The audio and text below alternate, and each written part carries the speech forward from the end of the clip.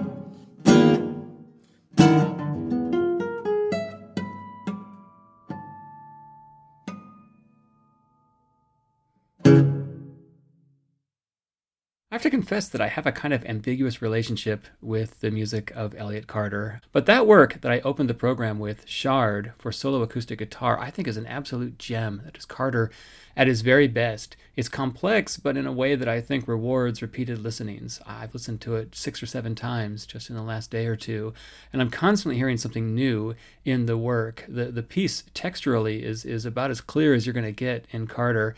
Rhythmically, again, complicated, but in a wonderful way.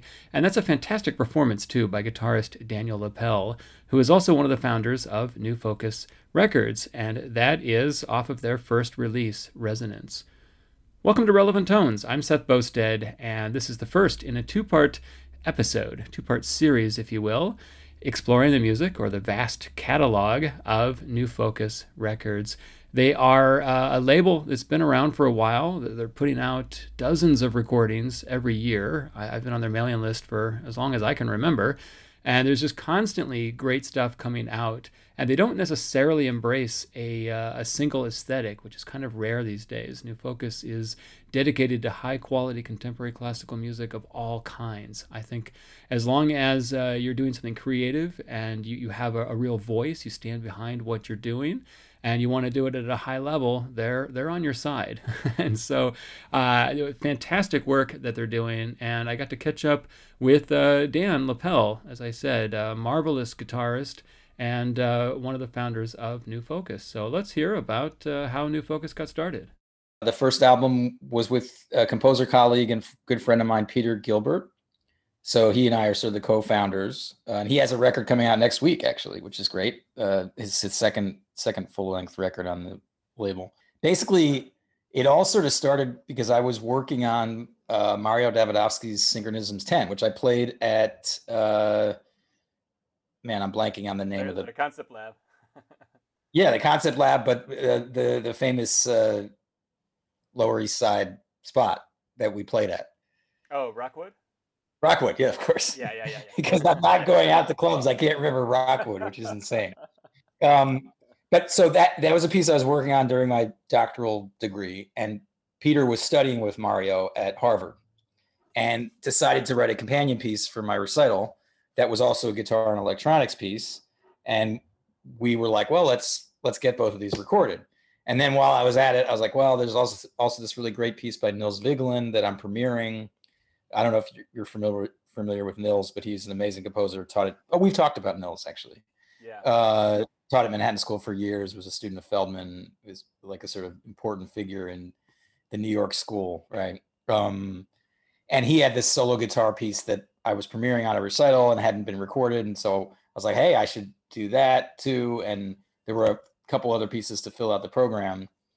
And initially there was definitely no thought about like, oh, well, let's like start a label. It was more like, let's really get in the weeds and like get these pieces just right. Like, let's really commit to this process this like sculpting and interpretation, sculpting and recording, and taking advantage of the things that the studio process allows you to do that when you're playing gigs and you have to worry about like taking money at the door and then running backstage and like playing scales for 2 seconds before you get out, you know what I mean? That it's a different way of relating to this very demanding music, So that's where it started. That was the album called Resonance.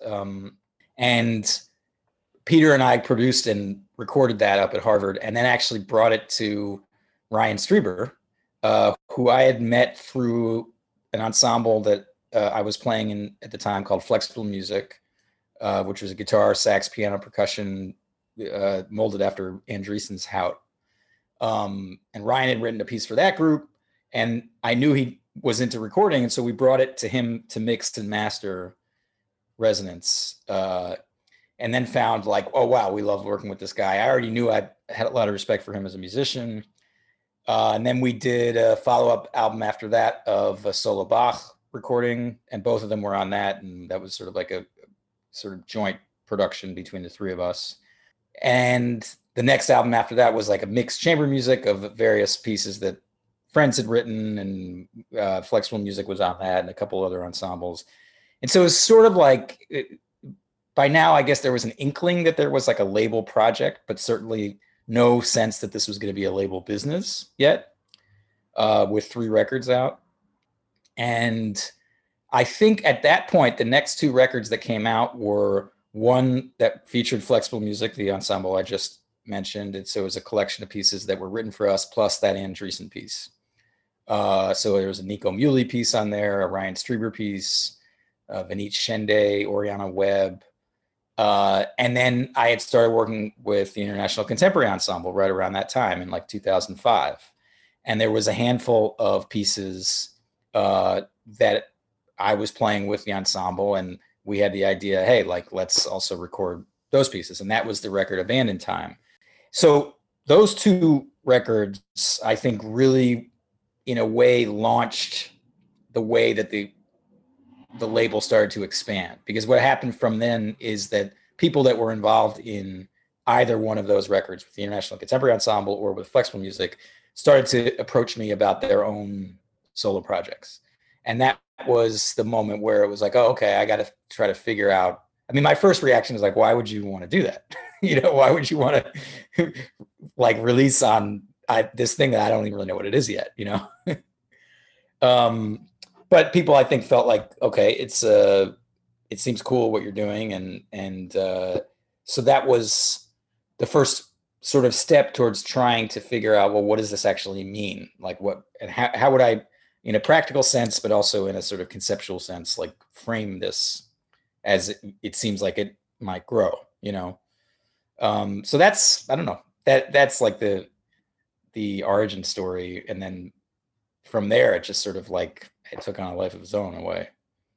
I opened up the program with a track by Elliott Carter from the first album, Resonance, to come out on the New Focus label. Let's move to this very important album, Abandoned Time, featuring the International Contemporary Ensemble. A lot of great music on this album, but the track I want to share with you is a piece I find to be quite enchanting by Finnish composer Kaija Saariaho. It's called Ajo. Here is Ice to perform.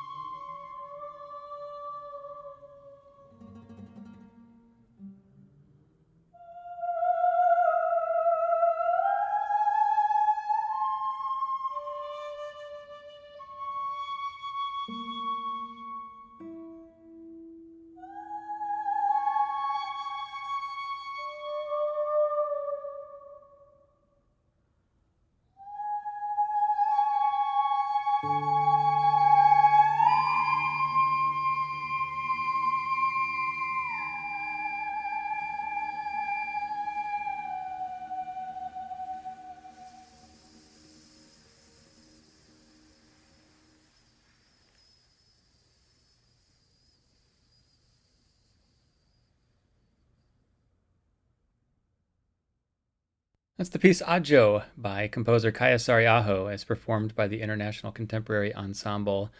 There's always something dramatic and operatic about Sariaho's music. I was thinking that a few years ago when I was lucky enough to see her opera L'Amour de Loin at the Met.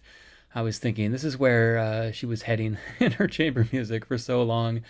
Always is this incredible sense of drama in her music. I love that piece, Adjo, by Kaya Sariaho, and a typically stellar performance by the International Contemporary Ensemble.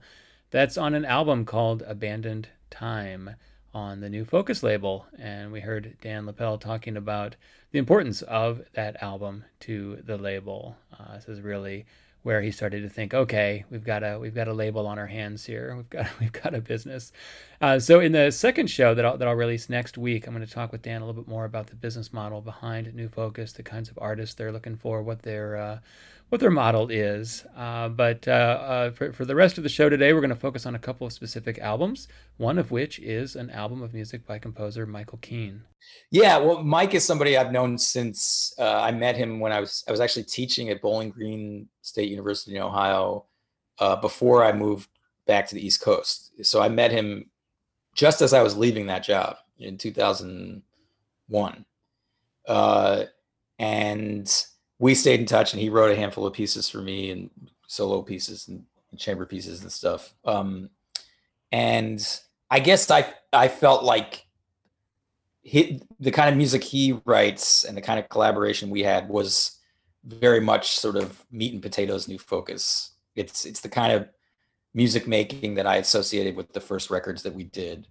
Really meticulous process of editing back and producing back and forth. Like, can we find a better, B flat on the last 16th note of 3 here? This one seems a little bright. You know what I mean? just super in the weeds, very nerdy, but a sense that we're really sculpting something for perpetuity and making like these idealized versions of these interpretations of the pieces. And he did his dissertation on Babbitt. I don't think that defines the limits of the kind of music he writes, but his management of material and pitch sort of comes through that lens. And I think from there, Mike adds maybe a sort of more coloristic approach to orchestration and harmony. And it's not as dogmatic as sort of dogmatically systematic as Babbitt. So I think that album really felt like a sort of outgrowth of some of the kinds of work that we were doing in the first few records, but filtered through the lens of like a composer portrait, as opposed to a sort of performer featured thing. Let's hear a piece off the album. This is Color Fields, and the group is Flexible Music. This is one of Dan's groups. So far, he has been playing on everything that I've featured in addition to running the label. Here's Color Fields by Michael Keane.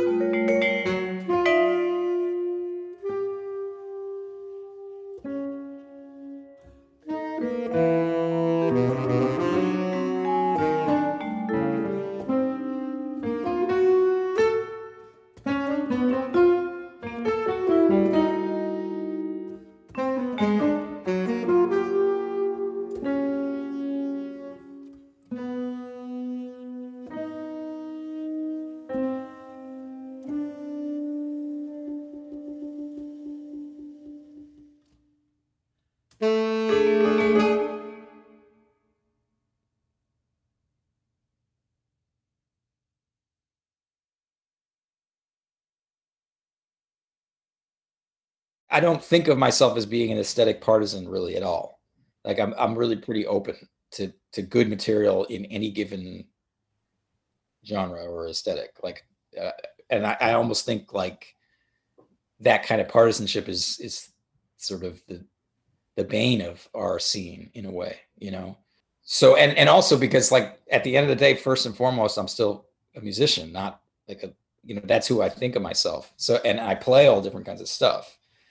So my inclination has always been to not have New Focus be like, oh, that's the complexity label, or that's the, you know, timbralism label, or that's, you know, it's like, I don't know. To me, if I hear it, it seems like it's really working with whatever the language is that the composer or the group chose the repertoire to be, then I want to put it out, you know.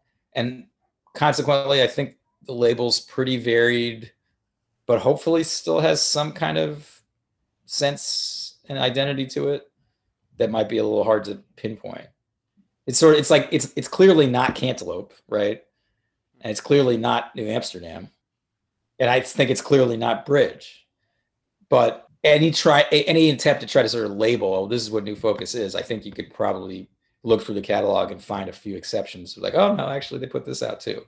I love what Dan says there about not being an aesthetic partisan. I think I love that phrase in general, aesthetic partisan or aesthetic nonpartisan. I also am an aesthetic nonpartisan, as it were. Let's play a piece of music that shows the wide-ranging stylistic interests of New Focus Records. This is a piece by Fernando Benedon, and it is called Coches, which means cars. There's a kind of, it's a complex piece, and there's certainly some dissonance in it, some interesting layerings, but there's also, this is my opinion, there's also a kind of storybook or otherworldly quality to the piece. I like it quite a bit. Let's have a listen. Coches by Fernando Benedon.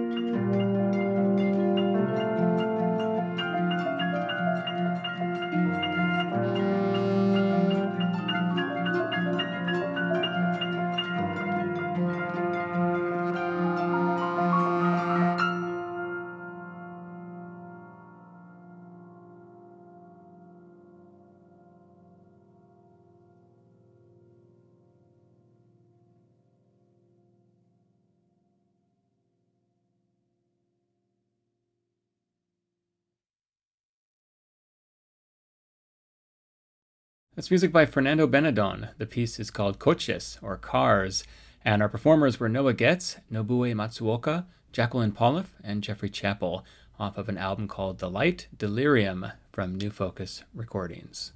I've been having a ton of fun going through the albums that Dan sent me that are important in the New Focus catalog, and again, I'll be chatting with Dan more next week about the business model behind New Focus Recordings, what they're doing as a label. But I want to turn to a piece now by composer Chris Trapani. This is off of an album by Longleash called Passage, and the piece is called Passing Through, Staying Put. It's in two movements. You might have guessed that the first is called Passing Through, and the second is called Staying Put. Here's Longleash to perform.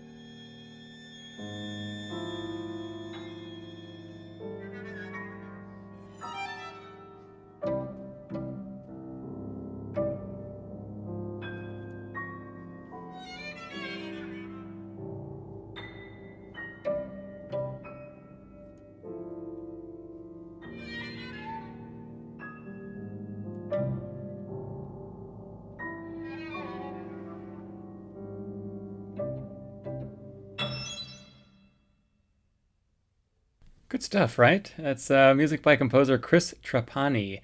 The piece is called Passing Through, Staying Put, and the movements are the same as the title. The first movement is Passing Through, the second is Staying Put. There's a kind of focused pointillism or something. I don't know quite how to describe it. I really like that piece quite a lot. It stayed with me. The whole album is fantastic. It's called Passage, and it's by the group Long Leash from New Focus Recordings, of course. We've got a little bit of time left on the program, so I'm going to return now to the first album that New Focus put out called Resonance and feature the wonderful playing of Dan Lapel again. This is the piece that he referenced at the very beginning of the show by Nils Vigeland, and it's called La Folia Variants. We're going to hear movement 1, Cadenza, and movement 3, Dances, and again, Dan Lapel on solo acoustic guitar. Next week, I will feature more music by New Focus Recordings. Until then, stay safe. For Relevant Tones, I'm Seth Bosted. Thanks so much for listening.